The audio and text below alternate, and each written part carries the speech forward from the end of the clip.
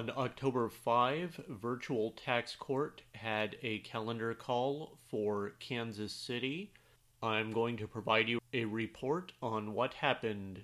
Thank you for tuning in to Tax Justice Warriors. Welcome to Tax Justice Warriors, the podcast that celebrates the work of low-income taxpayer clinics, focuses on tax controversy work, and looks at related issues in tax news. I'm your host, William Schmidt, the director of the Low-Income Taxpayer Clinic at Kansas Legal Services. On October 22, 2020, Christine Spidell posted a blog post to Procedurally Taxing titled Navigating Remote Calendar Calls.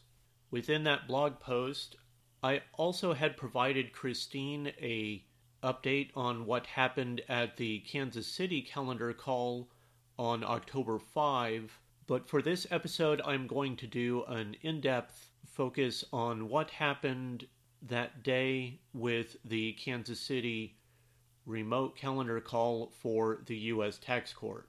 Now, Judge Paris was the judge presiding over the docket for that week, but before October 5, I had settled one case that was on the docket and continued another. I had advised a different individual on her case, which she also had continued, and I met with the judge's clerk to do a practice session with ZoomGov, and we discussed the upcoming calendar call procedures, and she told me about the pending docket cases, that these were ones that would potentially get some advice from the low-income taxpayer clinics in Kansas City, and one such case had to do with a potential petitioner trying to file a motion to dismiss without prejudice in the case.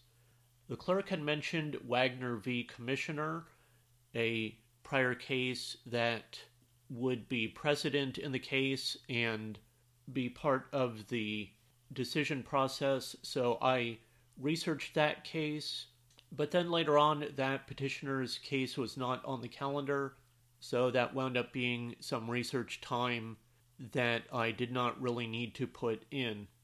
But anyway, on the date of the calendar call, I was joined by my volunteer assistant. She is an enrolled agent with an interest in the tax court, so she observed that day as I was on the virtual calendar call. And the call was set to start at 10 a.m. Central Time for everyone to make their appearances before the court. The Kansas City clinics were told to be available at 9 o'clock for unrepresented petitioners to give advice, and I was told the call would start at 8:45, so that's when I logged on. But unfortunately, none of the unrepresented petitioners logged on before 10 a.m. So we just made some small talk, I think talking about the weather and the different cities.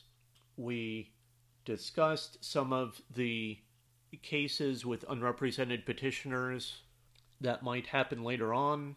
So in order to have confidential discussions between the practitioners and the tax clinic personnel, the tax court has virtual breakout rooms available. I had done the practice session with the clerk the week before where she placed me in a breakout room and then sent me a message letting me know that she would remove me from the breakout room, and that went smoothly. But yeah, when the calendar call started, the petitioners began to appear, and they were using different forms of technology to appear electronically. So computer cameras, maybe laptops, or connecting a computer, cell phones or iPads. And so there were some delays because everyone had to state their appearances. The people with iPads sometimes had an issue, so they would call in separately. So the people would be appearing on audio through one channel and video through another. So there were a little bit of technology issues that we had to pause until everyone could state their names, and the clerk would label everyone visually so we would know what their role was, such as petitioner, tax clinic, respondent's counsel, or whichever other role that might be. And then as we went through things, everyone introduced themselves, but later on, when they were making their appearances, when the cases were called, then there were also some pauses as people tried to get on for their audio to work.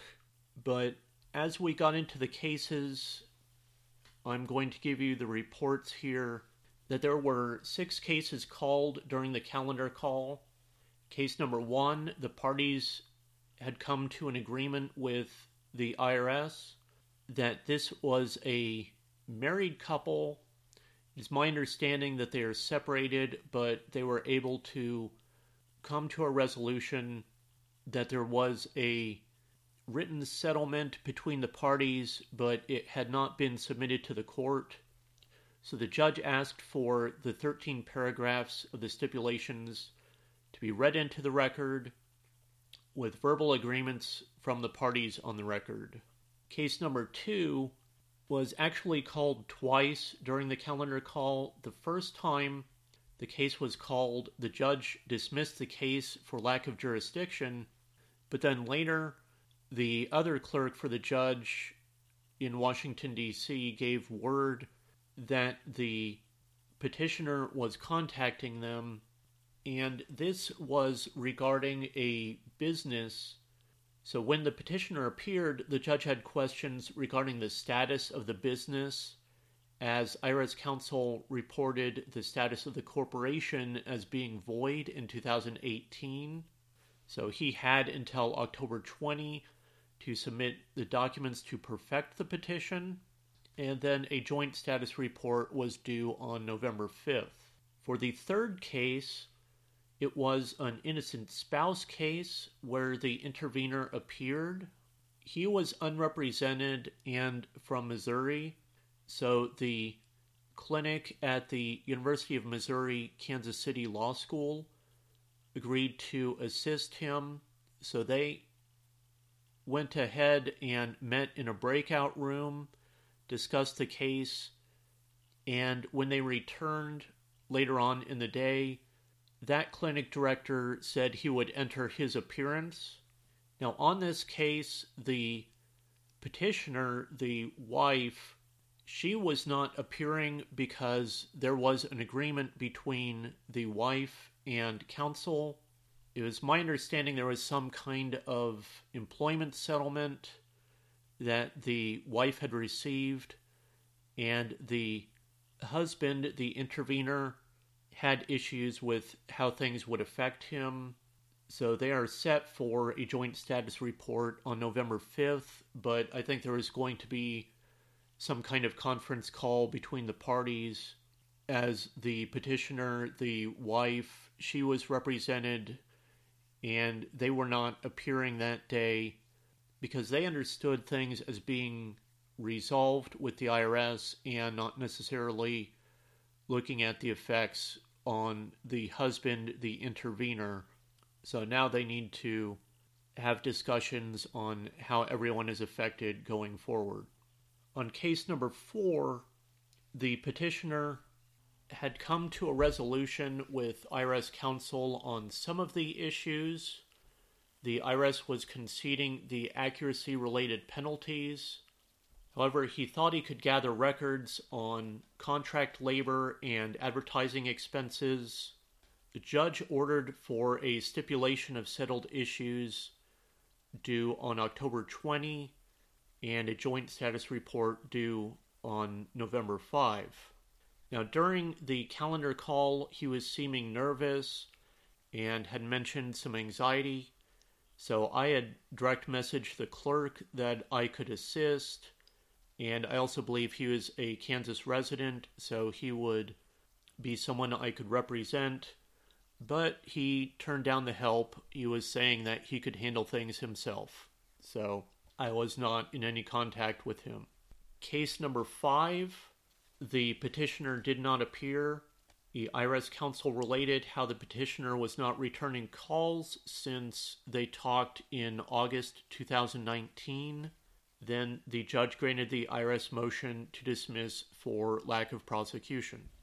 Now, case number 6 is part of a larger case that, on this case, there was a married couple filing the petition, and the husband had been or it is my understanding he still is a tax attorney in Nebraska. I'm not sure if he is licensed in Kansas or Missouri, but I believe he lives in Kansas City on the Kansas side. But there have been some issues for him with the IRS, the Department of Treasury, the tax court, that he was advising on basically a tax scheme and had been prosecuted, that in tax court he had one case that there were $10,000 in civil tax penalties. Case number 2, $36,000 in civil tax penalties. There was this case that we had on the calendar call, and then a fourth one that was still pending. That what happened in this case is that they filed a motion concerning the notice of deficiency, and the husband alleged that there were errors, and for the wife, he alleged, or in the petition it was alleged, that she was entitled to innocent spouse relief. Now, somehow in the petition, he marked it that he was licensed with the tax court, and so the case was treated that he was representing both of them on that tax court case. Now, the IRS moved for a continuance of the trial, and that had been granted, but the judge had still sent an order to show cause, that there were 3 issues on this case: why her innocent spouse case should proceed, since there had not been an administrative record with the IRS. Number 2, why the innocent spouse case should not be severed and have its own docket number. And 3, why she should not proceed pro se or obtain separate counsel who does not have an apparent conflict of interest on the innocent spouse claim. Now, the couple is still married and appeared for the court on the same video call, and ultimately he agreed to withdraw as the attorney after the judge said they could just proceed as a pro se married couple. So the judge granted his oral motion to withdraw as the attorney of record for that case. The order to show cause was discharged, and they were going to have a conference call, and there would be a following written order on the case. Now, I was wondering how they could have an innocent spouse case if they are still married. So I looked at IRS publication 971, and on page 9, it says that still being married is a neutral factor, while not being married any longer will be a factor that will weigh in favor of relief. So generally, I would recommend that people be widowed, divorced, living apart for at least 12 months when filing for innocent spouse relief. So it does not sound like it would be a deal breaker to still be married and file for innocent spouse relief, but it is removing one of the factors in favor of relief. And frankly, if the couple is still married, I would wonder how many items would still be favorable to fine for innocent spouse relief, but certainly that is something to weigh, how many factors that a person will have for a winning case. So then there was to be a trial taking place on the Tuesday afternoon and all day Wednesday. I believe they had asked for a 12-hour trial, but instead the parties filed a stipulation of settled issues and a joint status report. So the trial was stricken from the remote trial session and continued. The parties are to file a joint status report or a decision by November 6th. But this was a person who I believe, was prosecuted in connection with the prior case with the attorney, that there was a potential innocent spouse case, that this was a person who had gone in on one of the tax schemes, so those cases were connected, and that would have potentially been an interesting trial, but that did not happen that week. One of the practice tips I thought of when submitting to Christine for procedurally taxing is that it is good for a tax clinic or a pro bono attorney who is meeting with a unrepresented petitioner in a breakout room to get the phone number of the petitioner in case there is a technical issue that causes someone to be kicked out of the Zoom session. But overall, it was a different calendar call than usual, but we did not have too many major technological issues. We were able to get through the calendar call. It went into early afternoon, but we generally got some kind of resolution on the cases, as one was dismissed, one was settled, and the others were continued. So it felt like a successful virtual calendar call for the Kansas City session of the U.S. Tax Court. I hope this has been informative and interesting for you, so thank you for tuning in to Tax Justice Warriors. Thank you for listening to Tax Justice Warriors. We have a Patreon page if you'd like to support this podcast. Providing monetary support for this podcast helps with expenses like equipment or travel to tax conferences. Supporting this podcast through Patreon comes with rewards, so check out our Patreon page. Please rate or review this podcast because positive reviews help get more people to know this podcast exists. The views expressed on this podcast are not official opinions of the IRS, the Low Income Taxpayer Clinic Program, or the employers of the people who spoke on this program. Your tax situation is unique, so do not take the statements on this program as tax or legal advice. Consult with your own tax professional to provide you with specific advice on your situation. Tune in next time on Tax Justice Warriors for another interesting tax discussion.